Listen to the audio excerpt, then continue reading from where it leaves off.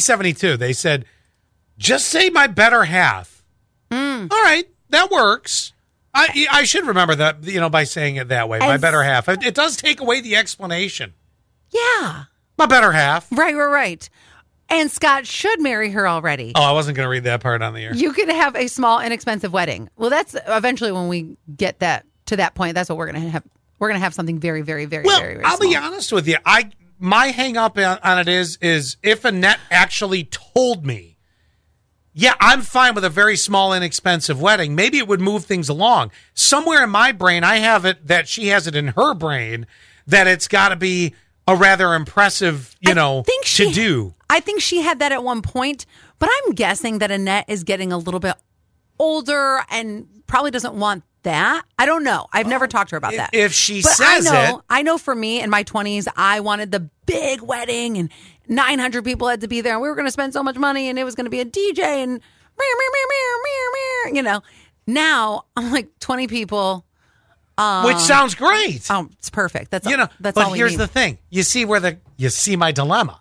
No. If I suggest it, oh, well, your first wedding. Oh, Jesus. So we're going to live in the past still. See, you shouldn't have told her how much you spent on your first wedding.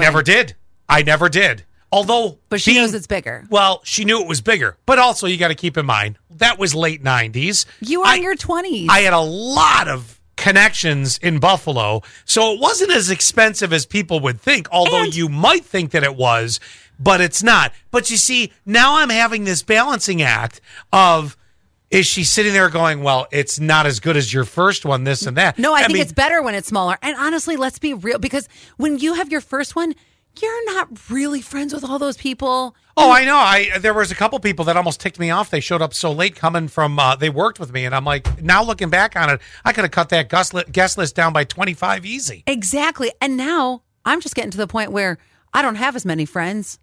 So why do I need to invite every person that I've seen in the past year? But you call her on the air and ask, I have to travel to North Carolina and spend multiple days with her. Do you really think that I want to do that? No. Oh, wait, then somebody else said my better half doesn't work. What? Why? I'm the better half. Oh, that was very funny. You suckered me right into that. But you understand my dilemma? Like, I can't be the one to suggest the smaller wedding. You could be the one that would say, hey, what do you think about this? And then you could tell me the response. And then if it's, oh, yes, because then I'll know, okay, it's good to go both feet in. We've got a green light. Yes, that's exactly right. 3386, combine your wedding and retirement party. Are you guys trying to get rid of Scott or what? Yeah, what the hell? I told you, I'm not going to retire. I can't afford it. I will be here. They will prop my dead corpse up in here to push the buttons. I will retire before Scott does. But, yeah, that is 100% true. And then there'll all be 85 breaking into New Oak.